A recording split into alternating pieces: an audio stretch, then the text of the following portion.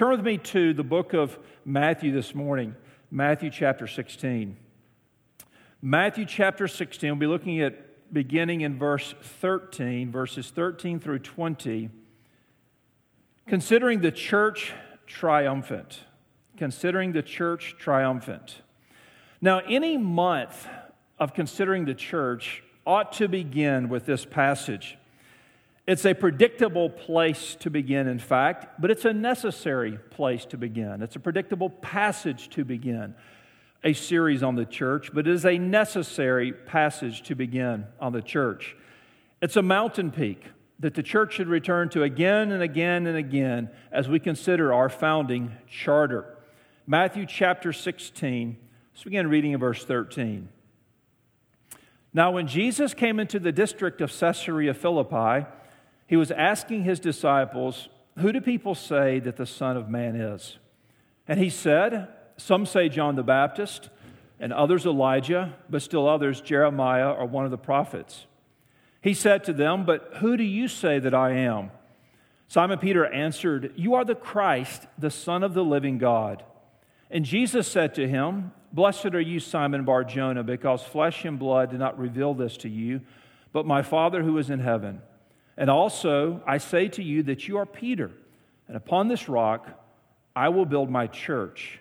The gates of Hades will not overpower it. I will give you the keys of the kingdom of heaven, and whatever you bind on earth shall have been bound in heaven, and whatever you loose on earth shall have been loosed in heaven."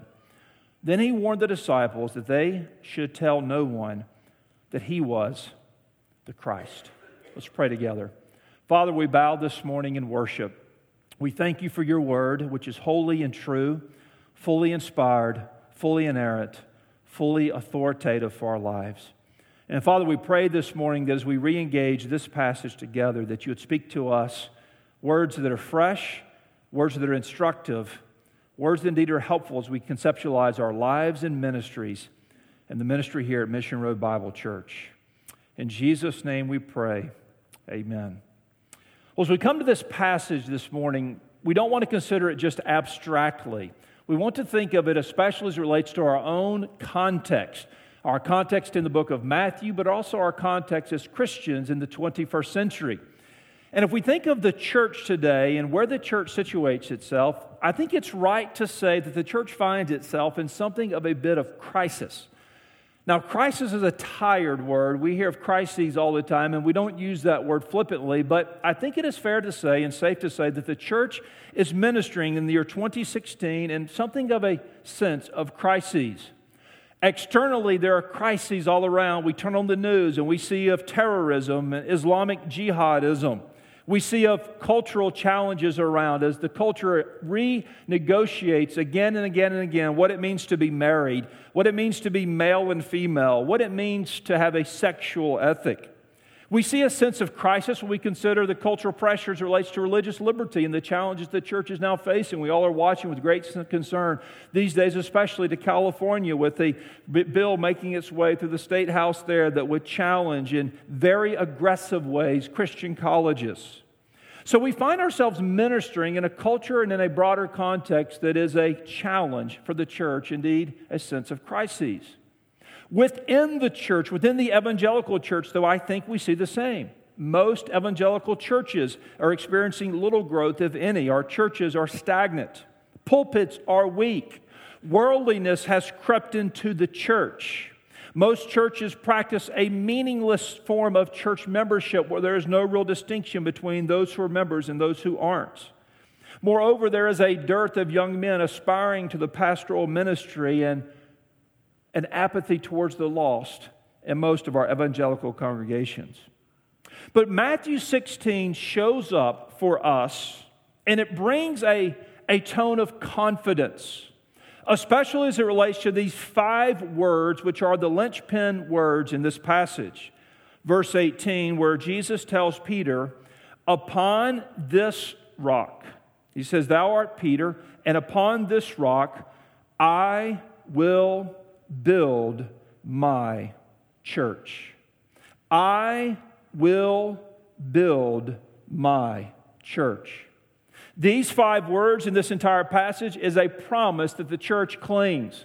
It is a promise that the church should build its ministry upon. It is a promise to which we serve faithfully, seek to serve faithfully into the 21st century.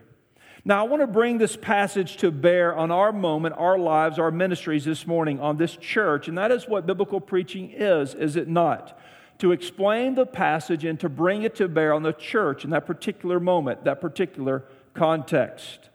Now, as we come to this point in the book of Matthew, we arrive here with focused attention, with heightened attention on Jesus, on His miracles, and on His claims.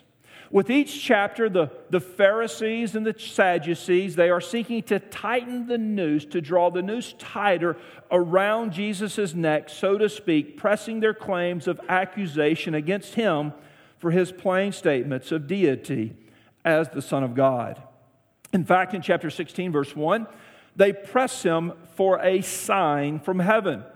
We are told in verse 1, the Pharisees and the Sadducees came up, and testing Jesus, they asked Him to show them a sign for heaven. Jesus tells them in verse 4, an evil and adulterous generation seeks after a sign, and a sign will not be given it except the sign of Jonah, a foreshadowing of His own death, and 3 days in the tomb, and His resurrection. The Pharisees and the Sadducees and the onlooking crowd, they want a sign. They want Jesus to demonstrate that He is God's Son, but He has given them an abundance of signs. In fact, every miracle, every sermon, every act has been an ongoing testimony that He is indeed God's Son, making Himself equal with God. In fact, the Gospel of John, if you read that carefully, you see again and again this claim where Jesus would state His deity, and they would seek to arrest Him and kill Him for that very fact. So as we come to verse 13, it strikes me as an abrupt shift, almost a non sequitur, that Jesus goes from explaining why they'll not get another sign to instead teaching now on the church. What shall come in the future that He will give this church? Verse 13 tells us that Jesus and His disciples go into the district of Caesarea Philippi, this region some 25 miles north of the Sea of Galilee, where climate was comfortable and a place for reflection on Him and His ministry with His disciples. They are there at the headwaters of the Jordan River, reflecting together on the ministry and on their moment. And Jesus now gives them this great utterance as to what He shall do with His church. Now, as we come to verse 13 in this passage, I see four major movements this morning. Four movements from this passage that I want to draw your attention to, and I want to do so this morning with you, with each movement really bringing it by way of exhortation from this passage, what we should do with it. The first movement and the first exhortation is in verses 13 through 17. It is this, that we must embrace the church's confession. We must embrace the church's confession. Most people don't realize, but the church is at its heart a theological entity. The church is at its heart a doctrinal entity. In fact, the promise of Jesus' church here is given specifically based upon this confession as who Jesus is. Now notice verse 13. We're told, now when Jesus came into the district of Caesarea Philippi, He was asking His disciples, who do people say that the Son of Man is? So verse 13 is something of a moment of truth for Jesus' disciples. For 2.5 years, they have been following Him. They have heard His teaching. They have witnessed His miracles. They have observed Jesus in all of His glory. Yet He now begins to narrow the question to them as to His own identity. And it is a question, the answer to which cannot be of greater consequence. The church rises or falls on what it believes about Christ. Believers, our faith rises or falls, sisters, brothers and sisters, on what we believe about Christ. They enter this region, Caesarea Philippi, and Jesus then asks them, who do people say that the Son of Man is? It's something like a first century survey of the opinion of the crowd. In verse 14, the disciples give a public opinion poll. Some say John the Baptist, others Elijah, but still others Jeremiah or one of the prophets. John the Baptist. He had been beheaded already, but many Jews thought that Jesus may have been John the Baptist reincarnated. Elijah. Some are saying Elijah. Elijah was considered by the Jews the premier Old Testament prophet. He was to come again, but it was John the Baptist who came in the spirit of Elijah, not Christ. Others, we are told in verse 14, are speculating Jeremiah. Jeremiah was known as the weeping prophet. And due to his burden for the lost, Christ was known as the man of sorrows, perhaps linking the two in the eyes of some. Others confess some other prophet, any of a number of prophets. So the crowd is ready to compliment Jesus by affirming his unique status. What is interesting about this list is this is a complimentary list. It's full of elite names. It's the pantheon of Jewish heroes. And it is the clearest thinking the crowd has to offer. You see, people were watching. They were having to do something with this man that came teaching and healing unlike any other prophet. And the best assessment public opinion could give was to rank Jesus along the sides of these Jewish prophets. Do you ever watch Christmas or Easter time of year when these documentaries are done to reveal the historical Jesus? And it's always interesting for me to watch, but it's also frightening at the same time. Though these investigative reports and go back and interview some professor at a divinity school, an Ivy League divinity school, and produce what they think or who they think Jesus was. And they usually uniformly do two things. They attribute to him unique status as some great teacher, some great moral leader. And at the same time, they always seem to fall short of classifying him as God's Son. Now notice what Jesus does in verse 15. Jesus narrows the conversation and focuses it from the question of what the crowd says or who the public might say Jesus is. Jesus focuses in on who they say he is. But who do you say that I am? You see, this is the heart of the issue this morning, ladies and gentlemen. And I know I'm preaching at Mission Road Bible Church, a church that is well taught, and you receive a steady diet of God's Word every week. But we mustn't cruise by this without stopping to ask the question, who do you say Jesus is?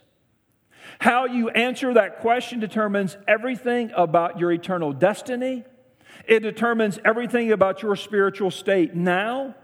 And it determines everything about your basic worldview and how you lead your life and how you organize your family and how you view yourself as a participant of this church. Jesus narrows the question, who do you say that I am? Well, Peter, verse 16, who is so often wrong. I mean, he gets it wrong a lot, doesn't he? But he gets it right here. Notice verse 16. Peter answered, "You are the Christ, the Son of the living God."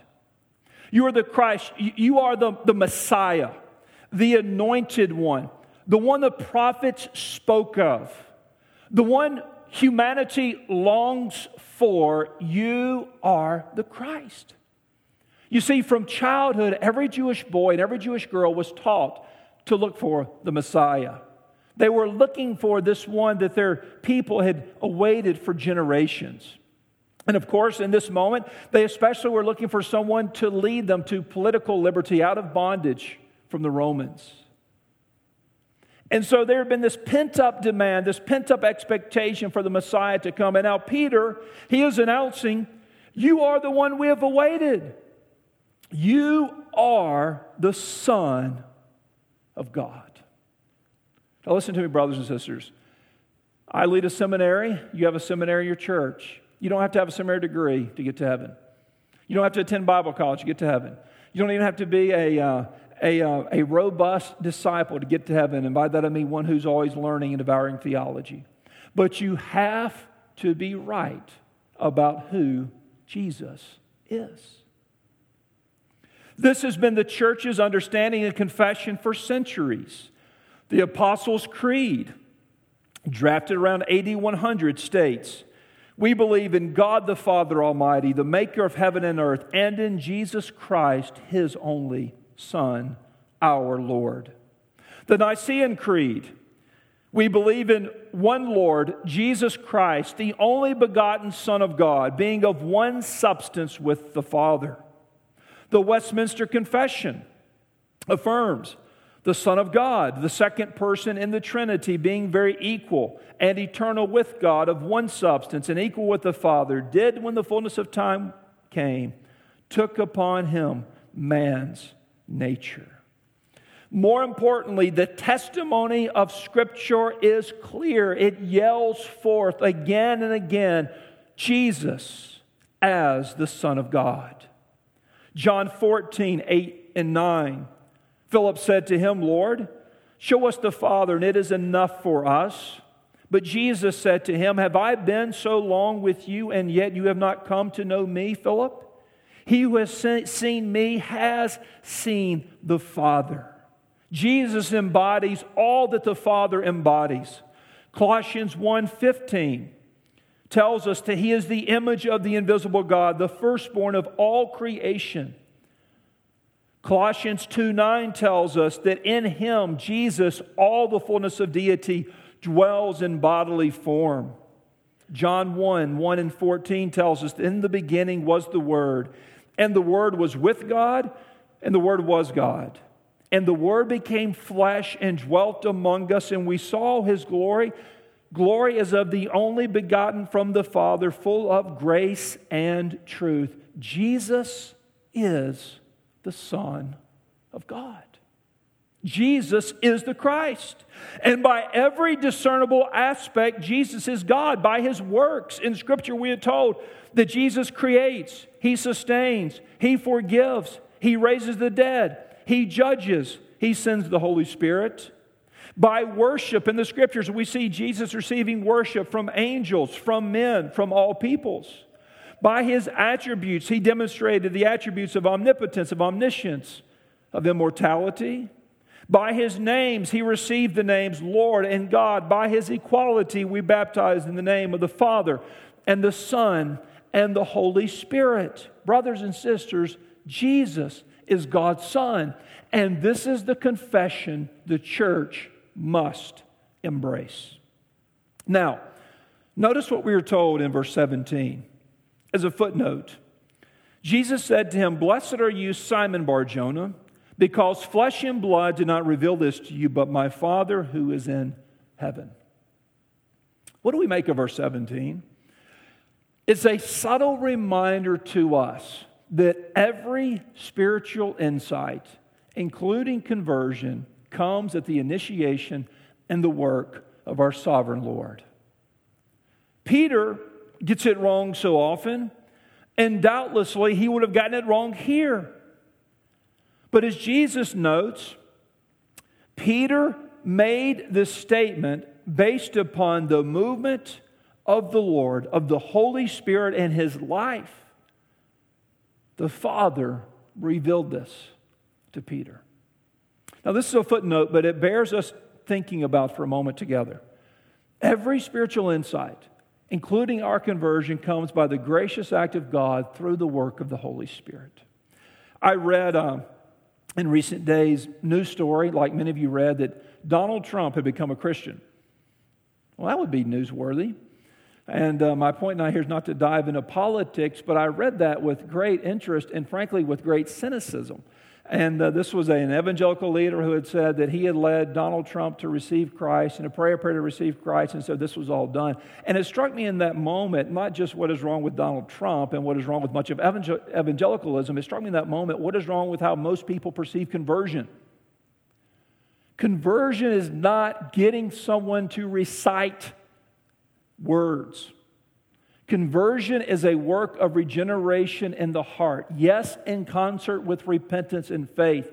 But if conversion was merely getting a man or woman to recite a phrase or to recite a prayer, we could get the whole world converted pretty quickly. That's farcical. And verse 17 reminds us that the work of illumination is the work of the Spirit. Now, move with me into verse 18a when we really come into the heart of the passage now. And the second exhortation from our text this morning is this: we must submit to the church's owner. We must submit to the church's owner. One person owns the church. His name is Jesus. I was in a church a number of years ago as a member, and I heard someone say, so what I love about our church is, this isn't my church, it's not your church, it's all of our church. Well, brothers and sisters, that's actually nonsense. It's not all of our church, it's none of our church. Yes, Jesus demonstrates and exercises that authority through His Word and by the leadership of His Spirit and through pastors and elders and ultimately even through the congregation itself. But Jesus is Lord. Jesus is founder. Jesus is proprietor. Jesus is owner of His church. Notice verse 18. I say to you that you are Peter, and upon this rock I will build my church. The gates of Hades will not overpower it. Now, when most people read verse 18, there's a temptation to kind of dash to the will build. And that's kind of the dying hope of many dying churches on a street corner somewhere that are about to go out of business. Will build is important, and we'll get to that in a moment. But before I'm struck by the will build, I'm struck by the I and the my. The possession. I will build my church. Before we get to that, though, notice the first half of verse 18. I say to you that you're Peter, and upon this rock. What is this rock upon which Jesus will build His church? Well, our Roman Catholic neighbors, of course, believe this is a statement of Christ, that He will build the church upon Peter, and a demonstration of power through the papacy in the years to come. And, of course, we believe that is wrong. Jesus says, I say Peter, as has been noted by others, Petros, this masculine form of the Greek word for a small stone or perhaps a pebble, and upon this rock, this Petra, this mountain, this boulder, this confession, I will build my church. And I actually don't think that's what we're getting at here either. I believe that Jesus is saying, upon this confession and upon the teaching of the apostles, I will build my church. In other words, I will build my church upon the truth. In Ephesians 2:20, we are told that we are being built on the foundation of the apostles and prophets, with Christ Jesus Himself as the cornerstone. Acts 2:42, the early church gave themselves to the apostles' teaching. 1 Corinthians 3:11, we are told that no one can lay a foundation other than that which was laid, which is Christ Jesus. The foundation of the church is God-given revelation, and Jesus is the cornerstone of the church. Indeed, the church's one foundation is Jesus Christ, her Lord. So I believe that Jesus is promising that He will build His church, and His church will be built upon the truth. In seed form, this confessional statement that He is the Christ, the Son of the living God, and then fleshed out through the apostles' teaching and through the New Testament and the Word of God as a whole. I will build my church. By what stake can Jesus claim the church is His own? What gives Him the right to do this? Well, if you think about it, throughout the New Testament, everything we see about the church is connected to Christ. In the Gospels, what do we see? We see Jesus declaring His intent to build a church. We see Jesus dying on a cross for whom? Especially for the church. We come to the book of Acts, we see the church founded in Acts chapter 2 at Pentecost. And then what do we see throughout the book of Acts? We see the preaching of the gospel of Jesus and churches being planted and churches being started and churches growing throughout the Mediterranean region and beyond. We move through the New Testament and we see that Jesus, we are told specifically, rose from the dead for the church. We see epistles being written to the church, instructing them how to conduct their ministry under the lordship of Christ. We see in the book of Revelation, we see this promise that Jesus will return for His church and that Jesus will judge His church and Jesus will judge all men. And we see in the book of Revelation 7 letters written to 7 churches that Jesus claims to own and to oversee and to hold in His hand the messengers of those churches and to walk amongst them as one walking amongst these golden lampstands. How does Christ mediate that rule? He does it through His Word and through the elders, the pastors of the church.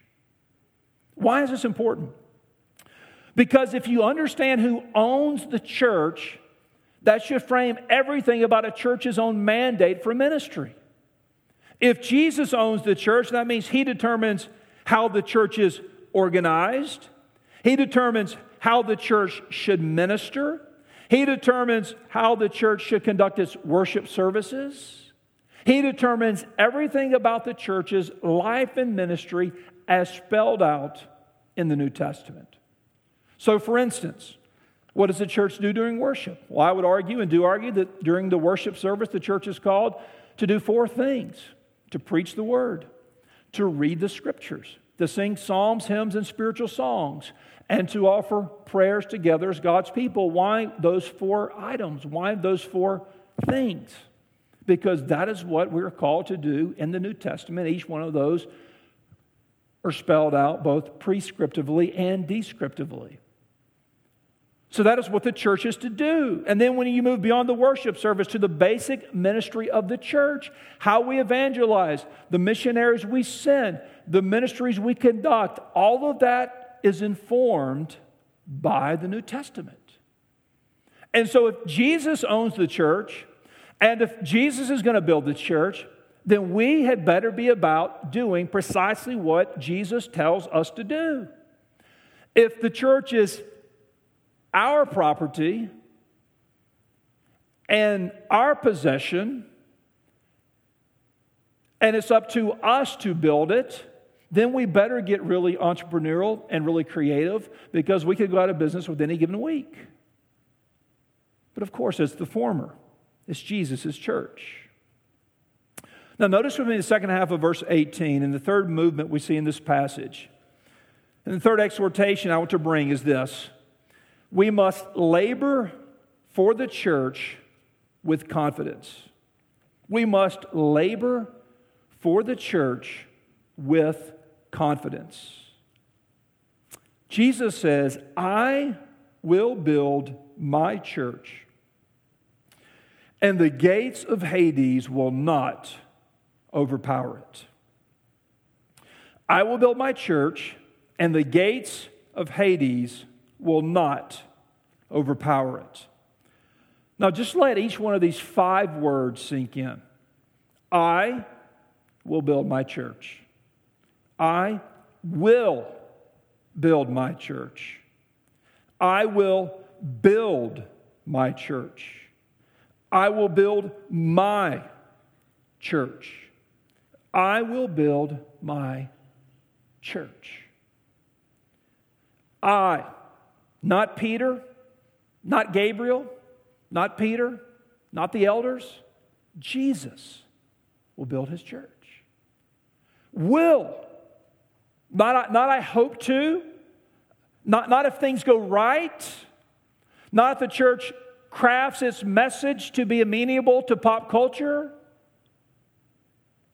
I will.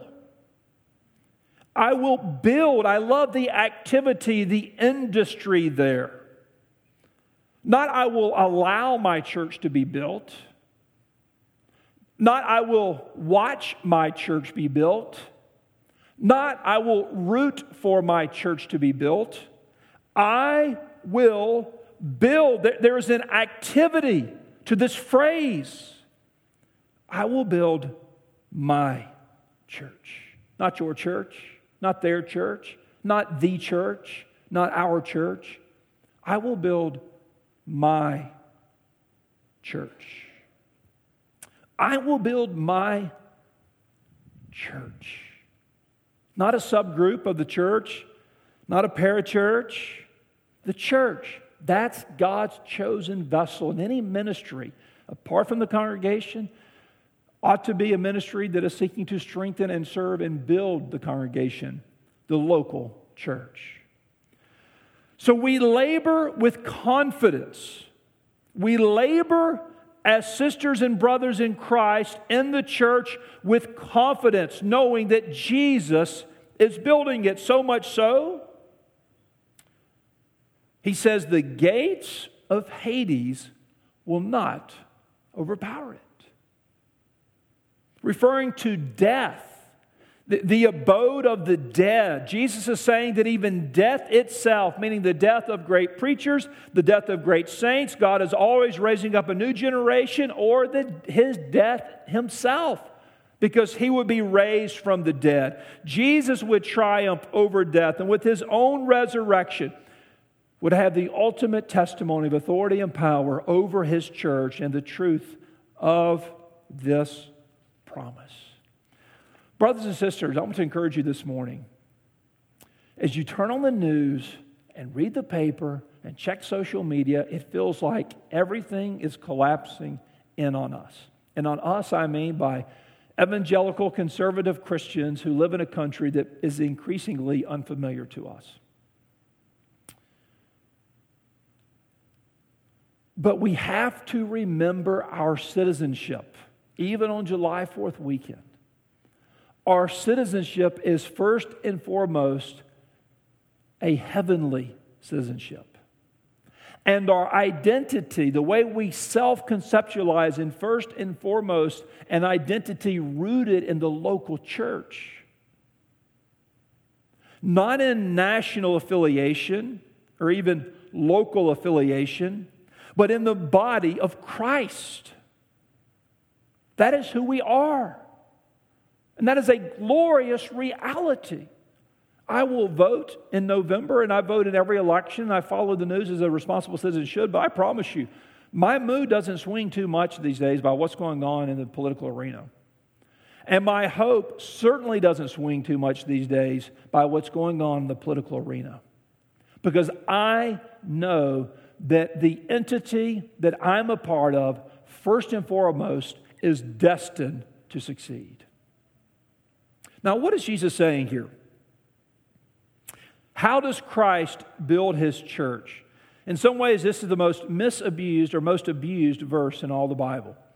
Because every church out there is sought to cling to this one promise for their particular location. And that may not necessarily be true. We all know church buildings that are boarded up and abandoned.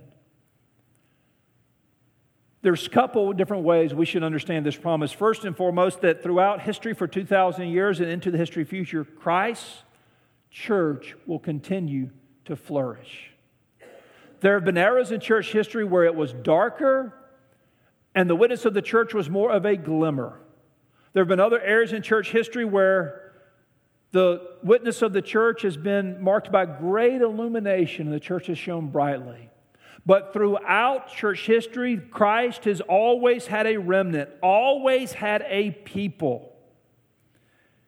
As we think of ourselves more locally in congregations, this is not a promise that should facilitate passivity or laziness or lack of evangelism or lack of creativity or being unassertive. No. It is a promise that the Lord is building His church globally, universally, and the church shall triumph. But I do believe it is also a promise for us as we labor in any particular location with pure hearts, in faithfulness to Scripture, committed to sound doctrine, prayerfully preaching the Word, serving, we can know that as we labor, Christ labors with us. And how does He ultimately build His church? Through the preaching of the cross, through the preaching of the gospel, through the preaching of the message of Jesus. You see, the Pharisees and Sadducees in verse 1, they wanted to see a sign, and everybody wants a sign these days. In Luke, we meet some men that wanted a sign as well.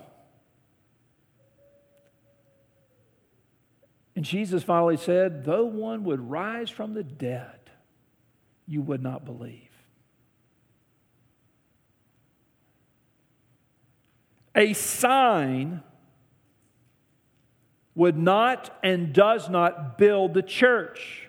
Jesus builds the church on the gospel of Jesus Christ. So we labor with confidence knowing we don't have to keep up with the Joneses and our church's message, and our church's facilities, and our church's ministries. We preach Christ and Him crucified.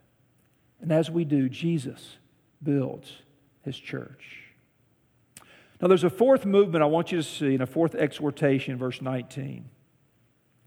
And that is this, that we must contend for the purity of the church. We must contend for the purity of the church. Jesus says, I will give you the keys of the kingdom of heaven. Whatever you bind on earth shall have been bound in heaven. Whatever you loose on earth shall have been loosed in heaven. What does this mean? This verse has been the subject of much confusion, especially through our Roman Catholic neighbors. It deserves our careful attention and our careful handling.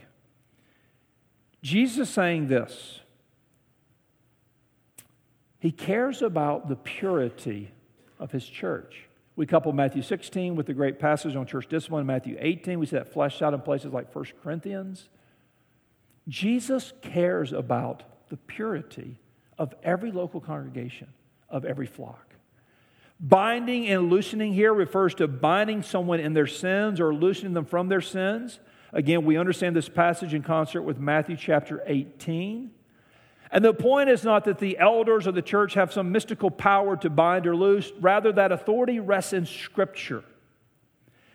And we, pastors and elders in the church, through understanding the Scriptures, through seeking and exercising wise counsel, we can recognize, and we are called upon to recognize and to acknowledge and to announce people's relationship with their sin. And if a person is unrepentant in their sin, then we have, on the authority of Scripture, the ability and indeed the charge to announce them bound in their sin and putting them out of the church if they will not repent. And when they do repent, bringing them back into the church and freeing them or loosing them from their sin. This is not some instrument we exercise mystically, but rather as an acknowledgement and a declaration of what is taking place in the life of a person and in the life of the local church itself. Do you understand that Christ cares about the purity of His church? The collective witness of any local church, of any congregation, is a derivative of the individual witnesses of the purity of the people within that church. The church in its history has been better at exercising meaningful church membership. What do I mean by meaningful church membership? It means the people that are members of the church actually act like members of a church. They show up, novel idea. They give, novel idea. They serve, novel idea. They lead their lives and their families in a way that reflects the glory of Christ, novel idea. And so you don't have, like 10,000 members in a church and 1,000 that show up on Sunday. No, you have basically about the same number of members that you have that show up on any given Sunday because members of a church are following Christ and they indeed understand themselves as being a part of a body here. A church isn't some place you leave your membership or check your membership. A church is a place where you are part of. It's a family. And specifically as it relates to 19, the call is for the people of God to conduct their lives in a way that does not undermine the credibility of the church. Because every time a believer who's a member of a church goes off the reservation, morally or doctrinally, God's glory is sullied a bit in that congregation and before the community that watches. We are to contend for the purity of the church.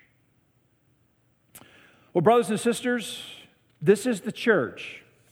This is the church triumphant. This is the church we are called to serve.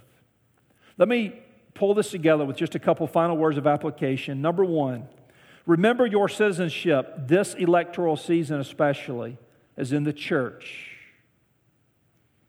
Then the Jewish people wanted a liberator. Now some seem to want the same from a political party, a party's candidate. Our citizenship is in heaven. Our citizenship here on earth is in the church.